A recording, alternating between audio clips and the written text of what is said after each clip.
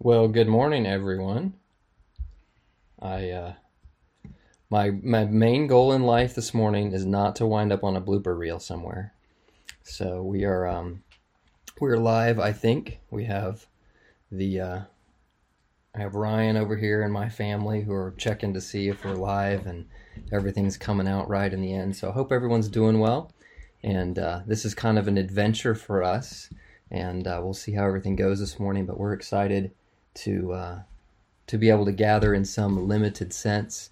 And it looks like a good number of you are already with us. If you see somebody who's not on here already, just go ahead and tag them in the comments under the live feed, and they'll hopefully be able to click on that. Are we good? Everything coming through like it's supposed to? All right. It's still delayed. All right. Well, we're good to kind of see everyone this morning, and again, continue to tag folks, and hopefully more and more people will come on. All right, let's see if we can fix that. Your voice is coming through, but no video.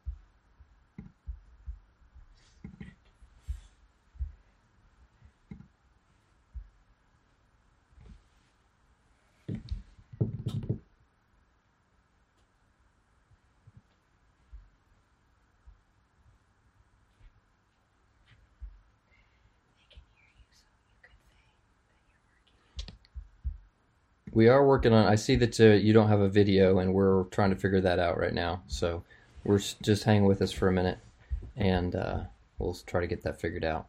That's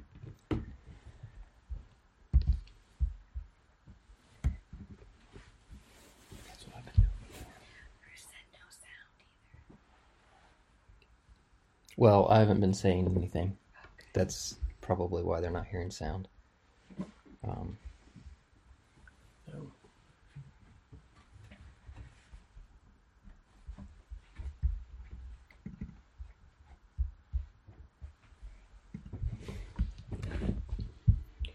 Do you have something overlaid on top?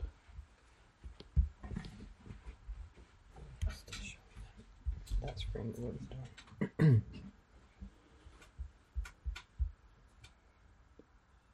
So, can you switch it to the screen? Or switch it to the camera? That's what this is supposed to do. And then clicking OK.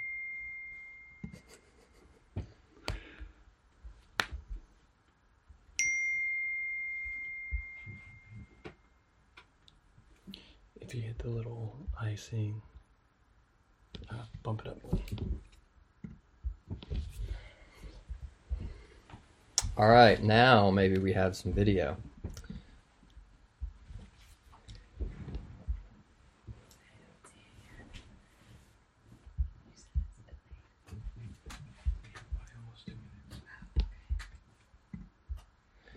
Well, I think we now should have video. All right, and hopefully we're back in business here for a minute. There was just a little technical glitch, so sorry about that, everyone, and glad to kind of see all of you, and you see us, and we're glad to be kind of gathered together this morning. Let me tell you a little bit about what's going to be happening this morning. Just kind of want to go through our church life and kind of how things are going to happen for the next few weeks, kind of by way of announcements. And then I want to give you an opportunity to share a little bit. Now, we are delayed significantly. I'm being told we're almost 2-minute delay here. So I'm not seeing your comments. I may see your comments right away and read them out, but you're not going to hear that for a couple minutes. So what I would encourage you to do is just, if you have a prayer request or something that we could remember, just put those in the comments, and then other people who are dialed into this live stream will be able to see those as well and remember you in prayer. What I want to do for us this morning is do those announcements and just kind of read along with prayer requests. We'll read some scripture together and show a little video, and then we are going to spend some time just thinking together about how God's Word intersects with the things that we're going through right now, and some principles that we want to keep in mind. Kind of loosely related to the book of Acts, because we're going to be talking a lot about the church and the nature of the church. But next week, I plan to pick up our not kind of normal exposition, resuming through the book of Acts and continue on that route. So we are going to do our worship services for the next few weeks for the foreseeable future, like we're doing them right now. So we're going to continue to do these Facebook Live events. As we get better at it, things will be smoother, I trust, and we won't have some of the technical glitches as much.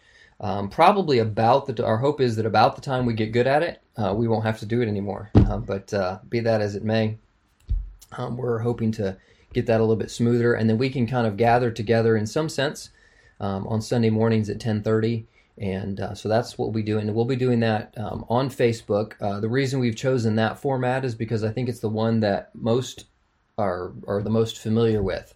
And so it's easy for people to interact with a format that they're already familiar with and get on there and watch the stream. However, this format is not conducive to interaction. So for our book studies, for our ladies and men's book studies, as well as for our life groups, we're going to move to Zoom. Some of you are familiar with Zoom from work. It's more designed for interaction because it's designed specifically for business, for meetings and those kind of things. So we'll be doing our life group, and our ladies and men's book studies from that format. So tonight, the ladies will have their regular book study, but it'll be through Zoom. So be looking for an email to go out with the link for that. You don't have to pay for the program to use it. You can use the free version if someone else is setting up the meeting, and we already have the platform or paying for that. So you'll be able to come into that meeting without any problems. You can do it through your browser, or you can download the software. But let us know if you're having difficulty with that, and we'll see what we can do to help you. I'm going to read for us from Psalm 90. And so if you have a Bible close by, I would encourage you to get that out and follow along. God's people are going through a difficult time, a trying time, a time of calamity. And Moses writes this psalm, which is a plea for God's mercy and an acknowledgement of God's people's dependence on him.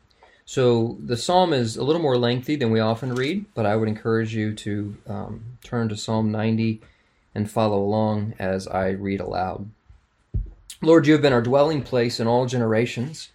Before the mountains were brought forth, or ever you had formed the earth and the world, even from everlasting to everlasting, you are God. You turn man to destruction and say, "Return, O children of men.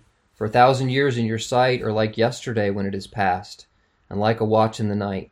You carry them away like a flood. They are asleep. In the morning they are like grass which grows up. In the morning it flourishes and grows up. In the evening it is cut down and withers. For we have been consumed by your anger, and your wrath, and by your wrath we are terrified. You have set our iniquities before you, our secret sins in the light of your countenance. For all your days have passed away in your wrath. For all our days have passed away in your wrath, and we finish our years like a sigh. The days of our lives are 70 years, and if by reason of strength they are 80 years, yet their boast is only labor and sorrow, for it is soon cut off, and we fly away. Who knows the power of your anger? For as the fear of you, so is your wrath. So teach us to number our days, that we may gain a heart of wisdom. Return, O Lord, how long? have compassion on your servants. O satisfy us early with your mercy, that we may rejoice and be glad all our days. Make us glad according to the days in which you have afflicted us, the years in which we have seen evil. Let your work appear to your servants, and your glory to their children, and let the beauty of the Lord our God be upon us, and establish the work of our hands for us. Yea, establish the work of our hands. May God bless to our understanding this, the reading of his word.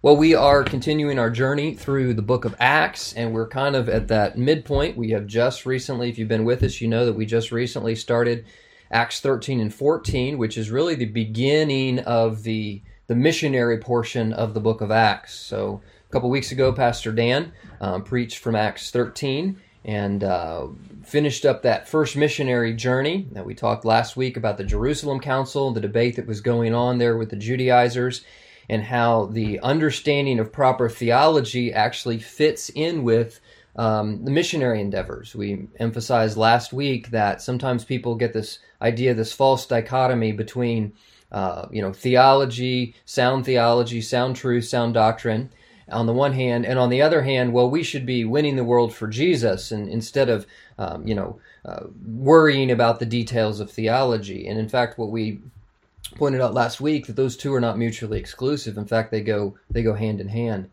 It is important for us to be sharing the truth accurately, for us to understand the truth accurately, and for us to be broadcasting that truth to others. And so that's really what we saw, kind of a pause right in the middle of this missionary fervor portion of Acts, and the importance of understanding truth, understanding especially the nature of the gospel, which is really the debate that was taking place with the Judaizers. So we're kind of in that beginning of the second half of the book of Acts. And so what I wanted us to do this morning is to watch a little video that's, we've seen other videos from this series. We watched one at the outset of our study of the book of Acts, and that it kind of introduced us to the first half of Acts. And this one reminds us of some of those things and links us into the second half of the book of Acts and the importance of what was taking place there. So we're going to try this video thing again, and hopefully have a little bit better luck this time with our video, and share that with you. Give me just a moment to switch everything over.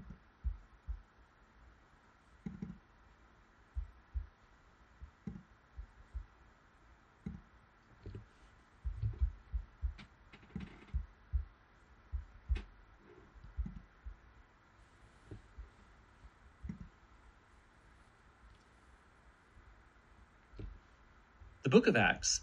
In the first video, we watched Luke open the book by showing us how the risen Jesus was exalted as the King of the world. He promised to send the Holy Spirit as his own personal presence to empower his followers to go out into the world and bear witness to the good news about his kingdom until he would return one day. And so the movement began in Jerusalem as the Spirit came and formed Jesus' followers into the new temple promised by the scriptural prophets. But this generated conflict with the leaders of Jerusalem, and so it led to the persecution of the Christians. But the Spirit transformed it into good. It actually became the means by which the originally Jewish Jesus communities were pushed outside Jerusalem to become a multi-ethnic international movement. And the flagship church of this diverse Jesus movement was in Antioch, the largest city in that part of the Roman Empire. So we left the story with Barnabas and Paul serving in the Antioch church, and the Spirit prompts the church to send them on a missionary journey, which opens up a whole new section of the book. The story is about Paul and his co-workers traveling to different cities around the Roman Empire, announcing the good news that Jesus is king. The first mission is into the interior of what's called Asia Minor, found in modern Turkey, and it ends with an important meeting of the apostles back in Jerusalem. The second mission is through Asia Minor and then into ancient Greece. And then the third mission is through that same territory again, and it concludes with Paul's journey all the way back to Jerusalem. Now, in recounting all these stories, Luke has highlighted a number of important themes by repeating them.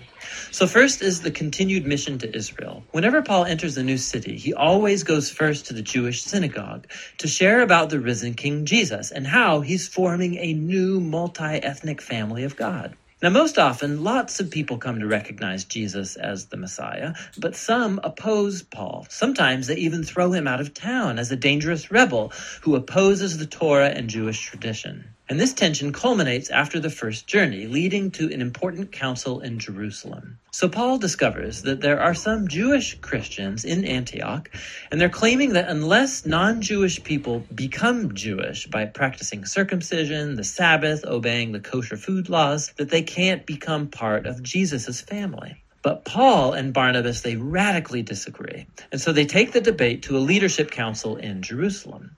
Now there, Peter, Paul, and James, the brother of Jesus, they all show from the scriptures and from their experience that God's plan was always to include the nations within his covenant people. So they write a letter requiring non-Jewish Christians to stop participating in pagan temple sacrifices, but they don't require them to adopt an ethnically Jewish identity or obey the laws in the Torah.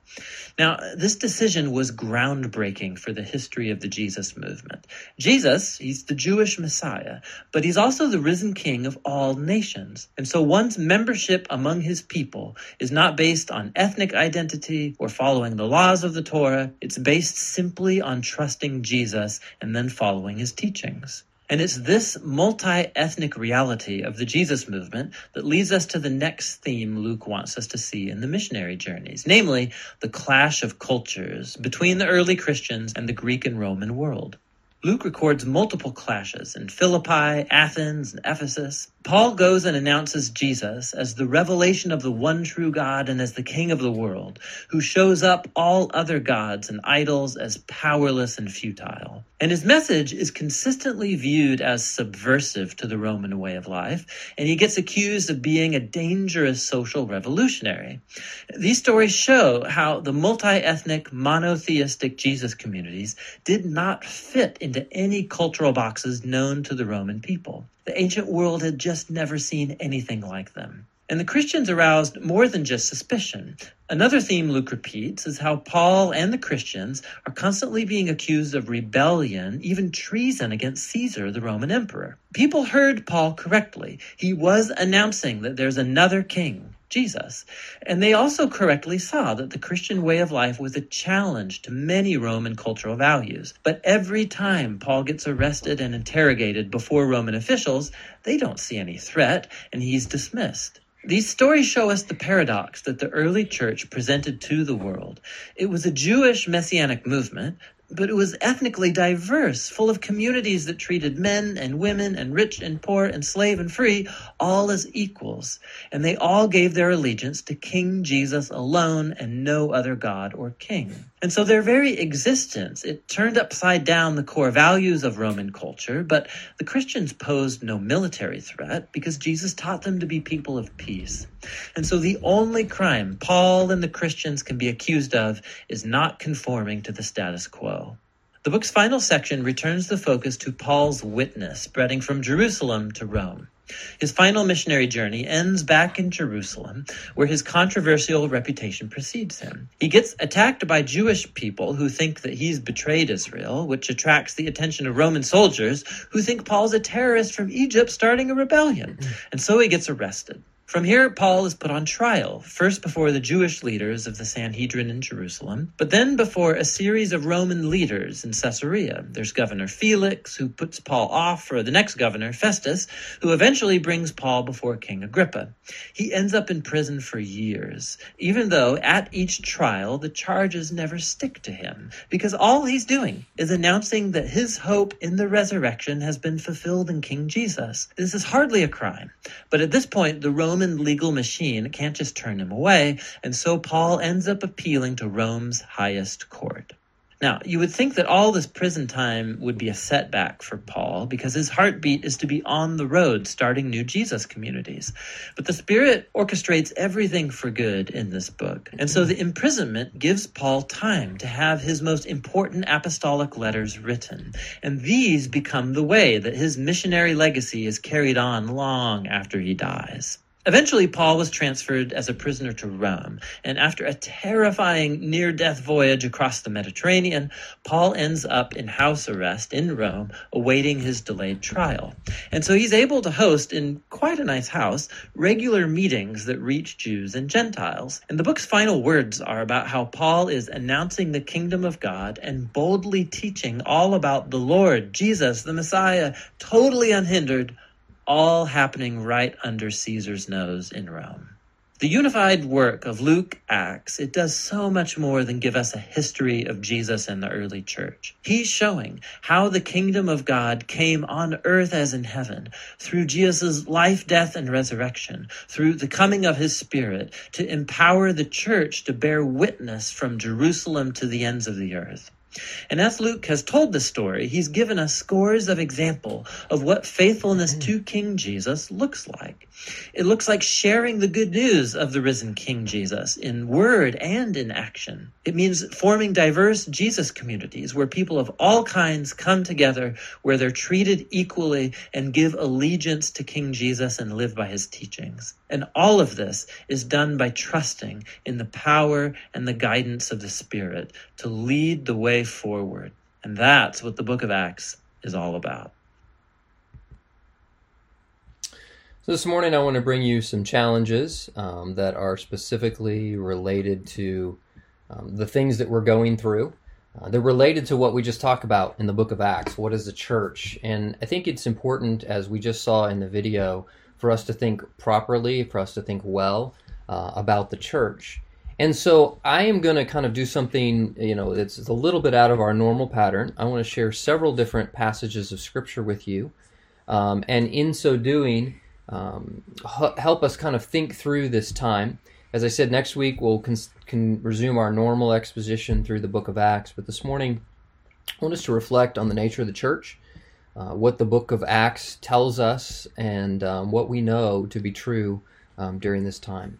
Before we do that, why don't we just pause for a moment and ask for God's help and blessing as we think together about His Word. Our Father, we are thankful that in this day and age, even though we are not able to meet as a group face-to-face, we are still allowed to have some measure of communication with one another, time together of thinking about your Word. I pray, Lord, that you would use these moments that we have together to edify us, to encourage us. Lord, I pray for each one right now who is in their home, who is watching this video. I pray that you would knit our hearts together in a special way, that you would give us the comfort and the peace of knowing that you're in control, and help us during this time to be a testimony to the world around us. We offer these moments to you as we think together about your word in Christ's precious name. Amen. So I've been doing a little bit of research and digging, and a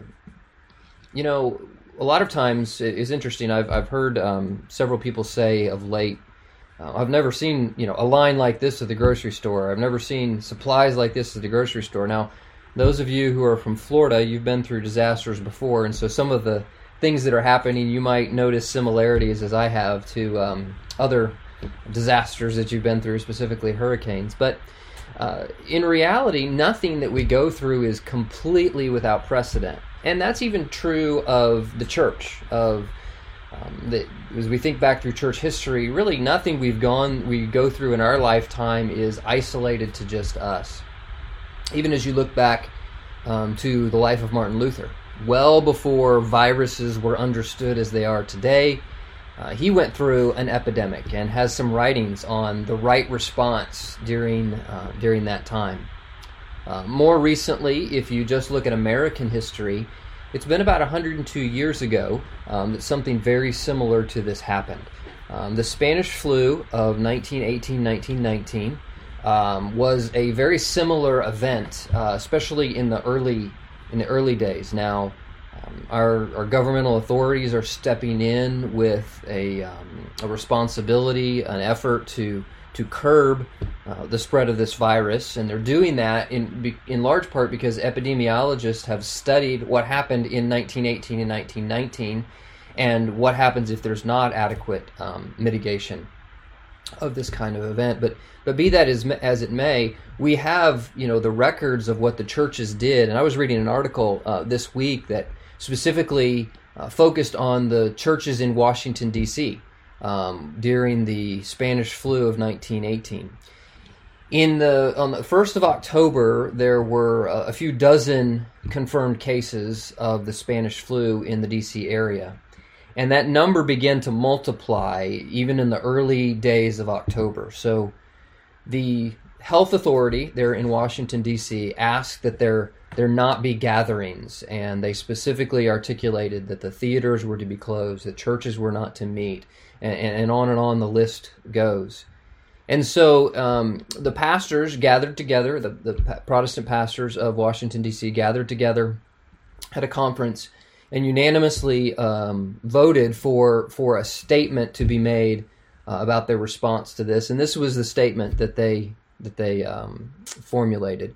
Resolved, in view of the prevailing condition of our city, the widespread prevalence of influenza, we, the Pastors' Federation and Special Assembly, do place ourselves on record as cheerfully complying with the request of the commissioners, which we understand applies to all churches alike. We furthermore recommend that our people shall conduct in their own homes some form of religious worship, remembering in prayer, especially the sick, our allied nations at war, and the present canvass for the Fourth Liberty Loan. So the pastors simply say, well, this is what the authority is asking us to do, and so we're going to comply with that, and we're asking people to stay home and to worship at home, which is, interestingly enough, 102 years later, what we're doing all over again. Now, of course, at that point, they didn't have some of the technological advances, prospects that we have, even that we're enjoying this morning. But I want us to know that we're not alone. This will pass, and we will get back to life at normal. But this is an opportunity for us to reflect on some very careful ways of thinking.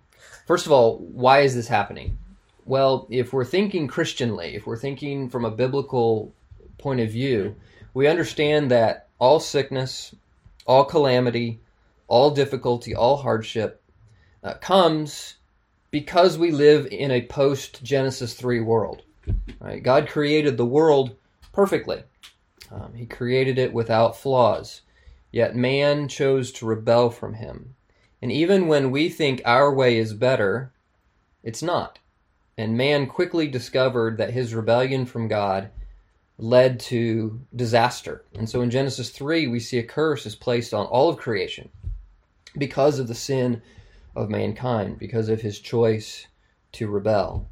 And we know that Jesus Christ came to provide the payment for our rebellion so that we could be restored and made right with God. But in the meantime, until the culmination of that work of Christ, we live in a fallen world. We live in a world that has viruses, for example. And so all of this really happens because we live in a Genesis 3 world. At the same time, we need to recognize that God is sovereign. He rules over all things. That he is in complete control even of these aspects of the world that are due to the fall. He still limits them. He does not let them run as far as he might. And for our good, God is sovereign, and so nothing comes into our lives but through his control. And so that's something that's important for us to be reminding of ourselves in respect to the character of God. So that's one thing that I want us to be thinking about. Why does this happen in the first place? And as we reflect on that biblical truth, I think the application of that for us is thy kingdom come, right? This is something that reminds us of longing for the day when Jesus makes all things right, when he is ruling actively on earth, and we once again see what it is like to live in a creation that is submissive to his rule. Right now we live in a creation that is rebellious from his rule. And so anytime we see calamity or death or sickness, it should ignite in us a thirst, a hunger for the day that things will be made right under the rule of Jesus. I've noticed on Facebook, social media conversations, that there's a lot of interesting, if you will, things that are coming down the pike, and some misguided thinking. I don't mean on anybody specifically, but sometimes when we're not sure how to handle a situation, not sure how to think about a situation, people will just kind of throw things out there. And so I think it's important also for us to understand the role of government. God has given government as a good gift. He has given it to us for our protection. Now, there is such a thing as bad government, but it's interesting that in Scripture, many of our brothers and sisters in Christ in the early days of the church were living under bad government. And yet, the Scripture still speaks about that authority as a good gift. And so I think it's important for us to recognize that God has given us the blessing of government, who is in part responsible for the protection of its people. So in the email that I sent out earlier this week in our announcement, I shared with you 1 Peter 2, 13 through 15. Therefore submit yourselves to every ordinance of man for the Lord's sake, whether to kings as supremes or governors as those who are sent by him for the punishment of evildoers and for the praise of those who do good.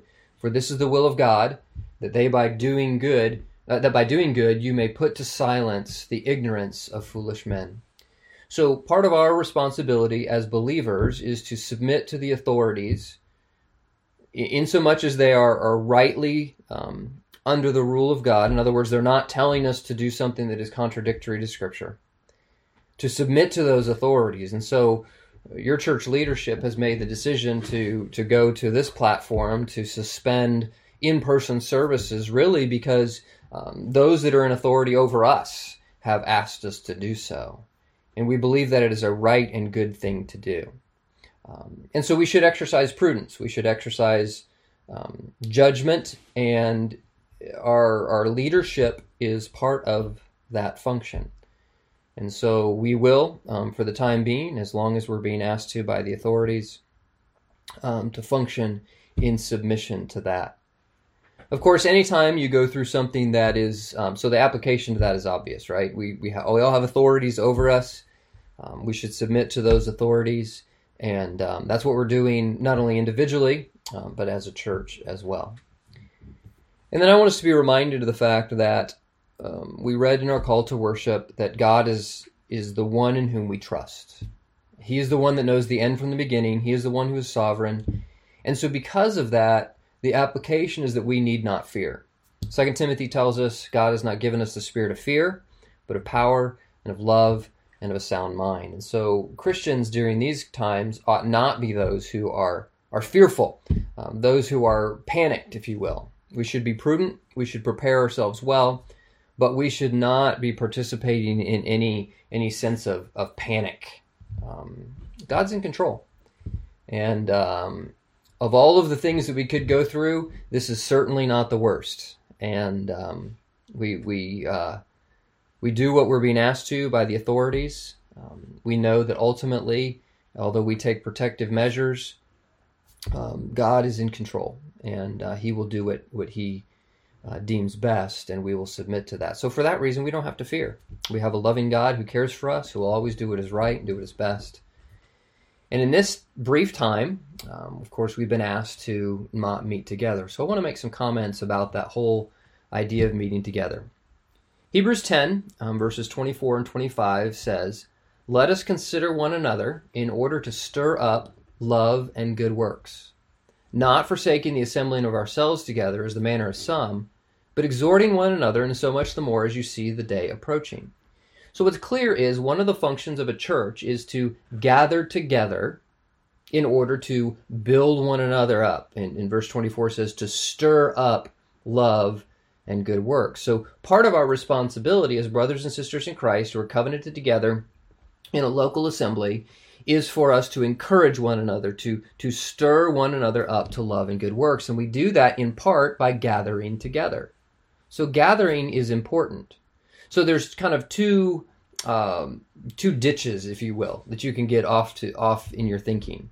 The first is, the one extreme is we're reminded this is a temporary, necessary, brief pause that we are exercising in submission to our authorities. I don't believe this is at all a violation of the Hebrews command, right? So the Hebrews says to not forsake, to not reject or put off. It's not that we are willfully choosing to not assemble. In fact, it's reflected by the fact that I think our attendance is as good today or better than it is sometimes in live services.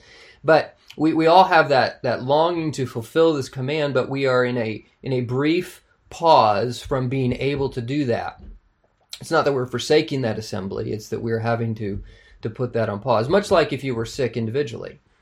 You are unable to come. It's something that you're not able to do. It's not that you are forsaking of it. So I don't see this in any way as a violation of the command in Hebrews. In this case, the disability comes from not personal illness, but from kind of a corporate, a national illness that we're trying to prevent the spread of a contagion that is in society. So the one extreme is wrong thinking, is that we must gather together even in the face of being asked not to by the authorities. And you've perhaps seen the news stories of a few churches out there that are kind of thumbing their nose at what they're being asked to do and meeting nonetheless. And I don't believe that that's a right application of Hebrews 10.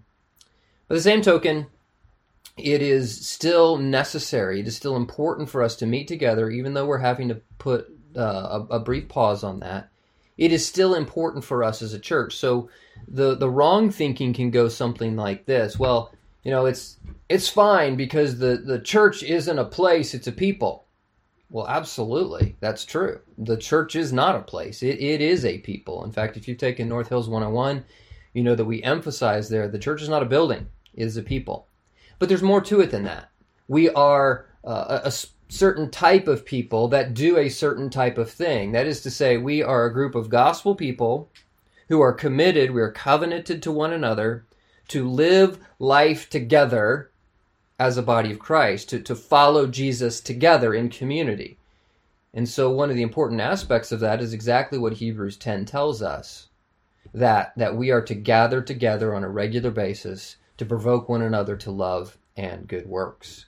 And so it's not quite right for us to think that what we're doing this morning substitutes for the real thing. I was listening to a podcast this week, and a pastor was commenting on how they were going to handle this situation, and they're actually not doing anything this morning as far as a corporate gathering, nothing online or anything like that. And the reason he explained was because he didn't want to do anything that presented or implied that this could substitute for a corporate gathering. Well, I understand his point. Obviously, we came to a different conclusion because you're seeing me this morning, all right? But I do sympathize with the point that I fear that we might fall into the trap of thinking, the online church movement kind of has been going now for a number of years, kind of this idea, well, I don't have to go to church. I go to church on my computer. I go to church at home. No, you don't. No, you don't. You may watch a sermon. You may be entertained by the music, but you're not going to church, because part of what we do as a church is to gather together, to encourage one another, to sing together. Right? These are all important things. And so even though we're doing the best that we can this morning with the kind of the opportunity that we have, don't mistake this for what we really normally and regularly do on Sunday morning. And so it is important for us to meet together. But here's the thing that I think we can apply, the thing that I think we can think through as we realize that. A sermon stream is not a substitute for a covenanted congregation. We're not a church if we don't gather. We're Christian individuals, right? So people say the church is people. That's true, but it's not really a church until it's gathered. But But by the same token, I think being apart for this brief time creates for us an opportunity to realize what we really have, an opportunity to recognize the importance of what we normally do. I hope that this morning kind of felt off to you. Did it feel like weird to you to not be getting up and getting ready for church? And the stream was going to come at 10:30, but it wasn't quite the same. I hope that in some positive way we all feel a little unsettled by not being able to gather together. And God, in His unusual providence, I think is reminding us about the importance of gathering together. So I referred at the outset to the epidemic that took place in 1918 and 1919. And I want to read to you the comments from a pastor. It's Francis Grimke, who was the pastor of the 15th Street Presbyterian Church in Washington, D.C. during the Spanish flu epidemic. And this is interesting what he wrote, and I want you to think about it in respect to what we're going through right now. He said, "Another thing that has impressed me during this epidemic is brought in a way that is very gratifying, the high estimation in which the Christian church is held in the community, the large place which it occupies in the thought of the people. The fact that for several weeks we have been shut out from the privilege of the sanctuary has brought home to us as never before what the church has really meant to us. We hadn't thought very much about it, perhaps, of the privilege while it lasted. But the moment it was taken away, we saw at once what it meant to us. One of the gratifying things to me during this scourge is the sincere regrets that I have heard expressed all over the city by numbers of people at the closing of the churches. The theater goers, of course, have regretted the closing of the theaters. I do not know whether the children or the teachers have regretted the closing of the schools. I have heard no regrets expressed for that. But I do know large numbers of people have regretted the closing of the churches. I hope that now that they are opened again, we will see all showing appreciation by attending regularly their services. It would be a great calamity to any community to be without the public ministration of the sanctuary. There's no single influence in the community that counts for more than the Christian church. It is of the institutions particularly that ought to be strongly supported, that ought to be largely attended, that ought to have hearty well wishes of every man and woman within them. It is a great mistake for anyone to stand aloof from the Christian church."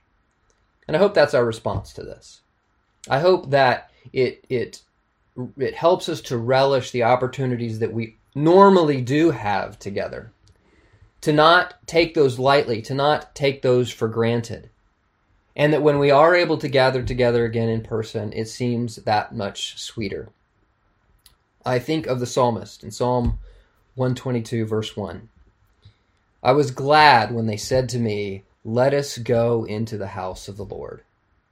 And so while this morning we are doing something to encourage ourselves in the Word, we're taking some time for family worship, I think it's important for us to recognize that we will be that much more glad when we are told it's time to go to church. It is time for us to gather together with God's people and celebrate the goodness of God and encourage one another. Well, I hope those simple thoughts are helpful this morning as you reflect on God's Word. What we're going to do in a few moments is dismiss ourselves to a time of family worship where we'll gather together in our homes. And I hope that you received by email a family worship guide that kind of gives you some songs that you can sing. We've included copies of those in there. At the outset of that little packet, there is actually a little Bible story that reflects on this portion of Acts that we are in, and some things for you to discuss if you have children in your home that you're meeting with. And I would encourage you to read that together and then reflect on those things, do some singing together, and then spend some time in prayer. As we are prayerful this morning, I want us to reflect on the opportunity that we have even in the face of the unexpected, the unusual. This is an opportunity. It is an opportunity for us to spend more time with family, an opportunity for us to interact in a way that perhaps we don't normally. It's kind of a forced slow down and reflect. And those are good things to have at times. That's one positive that we can see come out of this, that God uses it to cause us to pause and to think more deeply, to reflect. And so I hope you have some time even this morning to do that with your family. As you pray that this time will sharpen your appreciation for what we normally have. And pray for God to restore it soon. Obviously pray for our nation, that this calamity would soon pass, that things would settle down, and we are able to resume life as normal. I would also encourage you to pray for those whose health is vulnerable, those whose health is perhaps fragile. There are even in our numbers those who are more susceptible to a sickness like this, and it would be particularly difficult for them to endure. And so pray for God's protection, specifically on those in our congregation who are at a little bit higher risk. And by the same token, I would encourage you to do what you can. I was encouraged to talk to Pat the other day and find out that numerous people have already offered to go get her groceries, for which she's appreciative, and I'm appreciative too. And I want to encourage you to keep that up. Text one another often, keep in touch with each other, check in on each other, pray for one another, and do what you can to help even during this time of separation. And most of all, as our hymn of the month reflects, which is interesting, the timing of this hymn of the month, God build your church. We pray that God will use this unusual time, this thing that he has done in his providence, to build his church, to strengthen us, to help us. And so let me close this in prayer, and after we close in prayer, you'll be dismissed to a time of family worship where you can spend some time singing, praying together, and reflecting on God's word. Let's pray.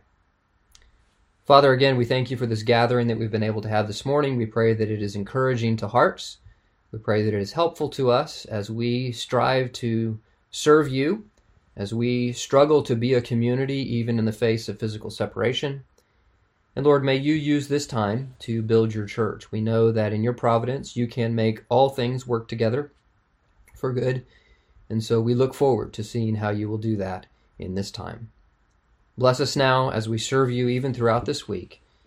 We pray these things in Christ's name. Amen. Have a good week, and please stay in touch and pray for one another. Thank you.